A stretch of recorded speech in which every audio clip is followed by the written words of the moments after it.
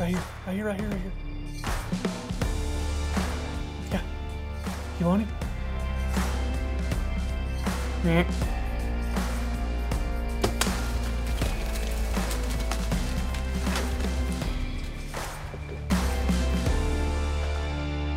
What's up, guys? Welcome back to the Redneck Tech Podcast. I'm your host, Caleb Copeland. This is podcast number 6. And on this podcast, we are going to be talking about how to properly store media. I'm trying to get a bunch of these podcasts out pretty quickly right now, because it's in a relevant time. It's October 31st. We're about to get into that beautiful, wonderful November time frame where people get into the woods, and I'm trying to get a lot of information out there. We also got approved for iTunes today, so there's 5 podcasts out there, and hopefully, here in just a few minutes, there's going to be a 6th one out there for you guys to listen to. But like I said, I want to talk about how to properly store media and save it, and how to make sure it's organized when you bring it back to camp or bring it back home or wherever you're taking it back to make sure it's not only saved, but it's where you can find it, it's organized, broken down correctly, and it's backed up, mainly backed up. So first things first, for example, we're on a hunting trip, and you're going to film a buddy of yours, and you're going to be there for 5 days, and you're going to run your big camera is a Sony AX2000, your POV camera is a GoPro, and you have a DSLR that you're taking pictures with and maybe doing some time-lapse with. So you've got 3 different forms of cameras that you're going to be dumping media to. A lot of guys that are probably running and gunning and starting out probably are saving all of this on a laptop, or some guys may just be leaving it on the SD cards on the camera. And if that's what you can afford, if that's what you can do, then that's what you do. I mean, I get it. But again, I want to talk to you about how to make sure that you don't ever lose that stuff, because once you film it and once you bring it back and dump it and you clear that card, there's no bringing that stuff back. There's no recreating that kill shot. That you can't bring that deer or that turkey or whatever it is back to life. And hey, can you stand there and let's do this one more time, because my hard drive crashed and I have no way of getting that footage back unless I pay a lot of money and send it back, send it to a data recovery center, which we'll talk about that in a little bit. So my process for this is I like to save all of my media in at least 2 places. I try to keep it in 3 places, and I'll explain the reason for that. But first off, I want to start with my process.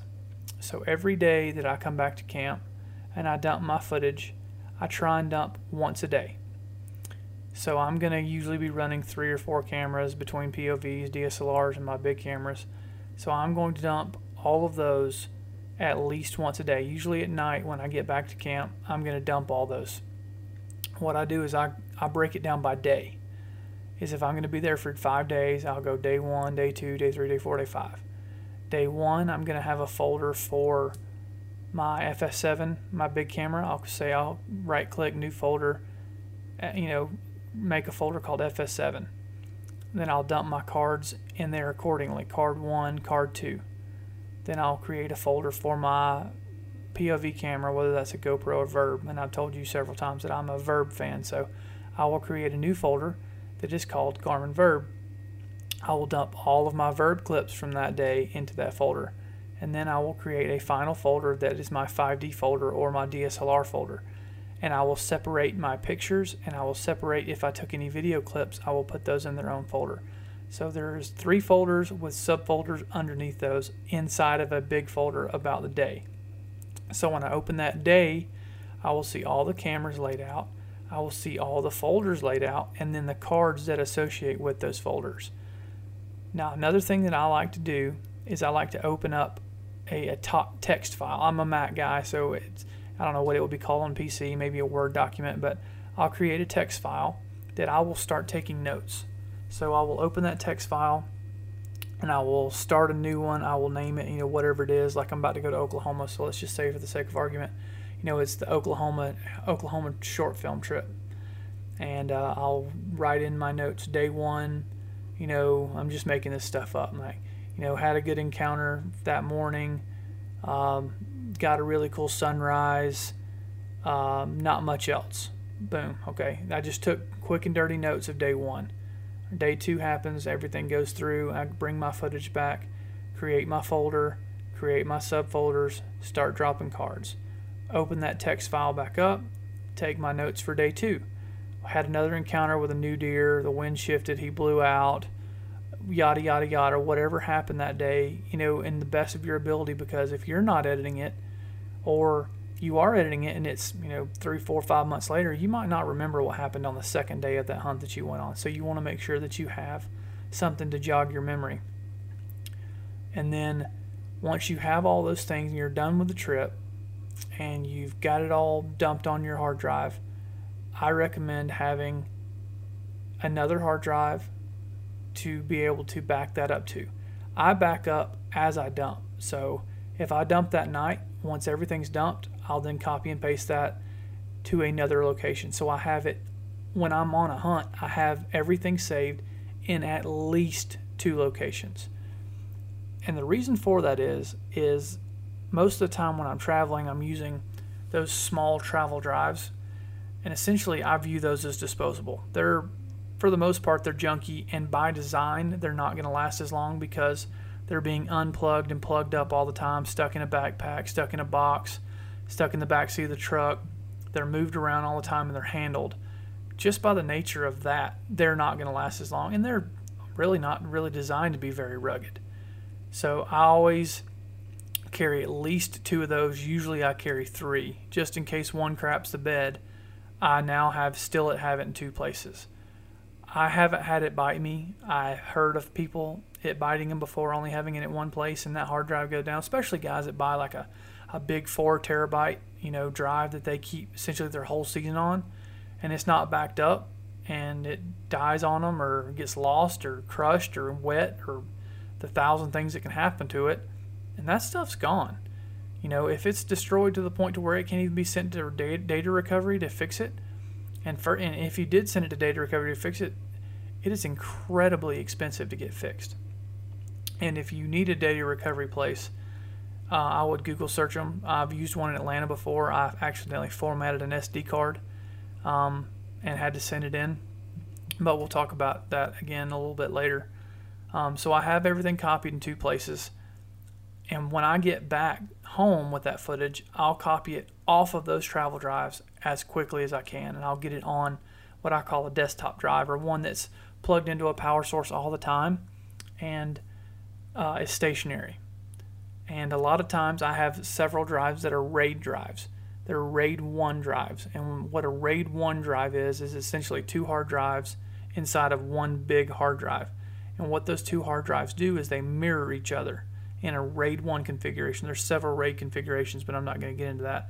But the great thing about that is essentially when you're saving data to that RAID 1 configuration on that hard drive, it's mirroring it. So if one of those hard drives fails, all the data is on the other hard drive. So it's a backup in and of itself.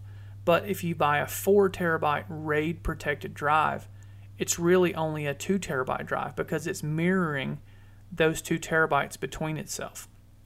I like to use those. They're generally reliable, and they essentially give me a peace of mind. So I'll keep 1 copy on that drive, and then I'll have another really big stationary drive, like an 8 terabyte, that I'll also have it essentially as a backup for the backup. Like I said, you can't create this stuff, and to get it recovered is extremely, extremely expensive. At least 2 places. I recommend 3 places if you can help it.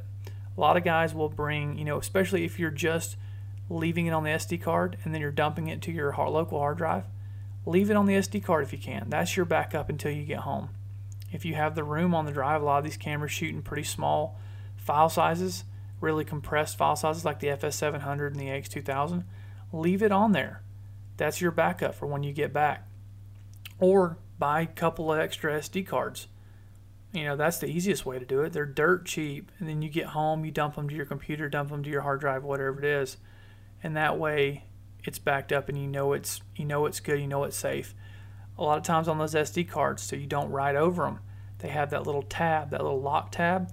So if you put that in your camera, or you accidentally, go to format the wrong card, you get them mixed up, you can't. It's essentially a dummy-proof system to where now it won't let you format it because you flip that little tab, and then it'll jog your memory. Okay, now I know why that's flipped up, because that's got my deer hunt from 3 weeks ago on it, and I don't want to clear that yet. I need to dump it, and then I can clear my card.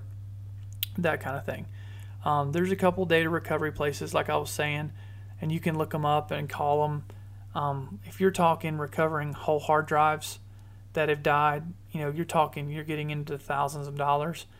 I know that I had accidentally formatted an SD card in a 5D one time, and a lot of times if you realize what you've done and that you formatted a card like an SD card and you weren't supposed to, there's a lot of recovery softwares online, and even Lexar cards usually come with a promo code or a code where you can download their own recovery system.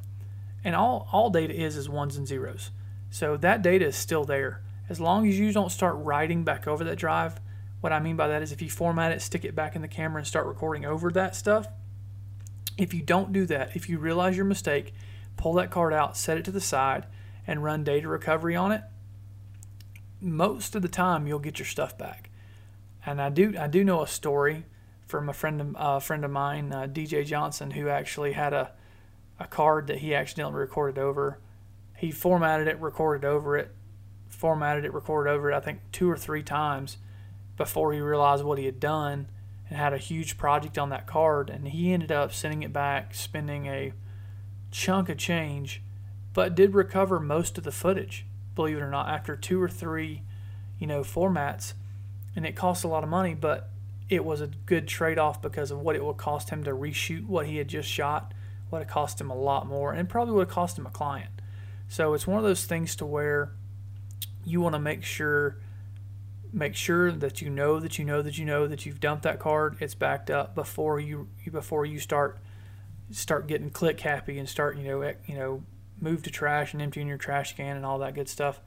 Make sure that you've got it backed up, because you cannot recreate that stuff.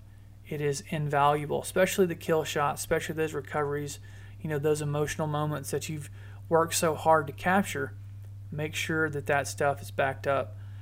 Be organized when you're dumping it. Be organized on your hard drive. Label it. Take notes. Otherwise, 6 months, 8 months, 2 years, when you open that up and you want to play with it, mess with it, you might not remember. Use those notes to be able to jog your memory. It's a very, very easy way, and it takes another 2 minutes of your life to do it. Just do it. Don't be lazy.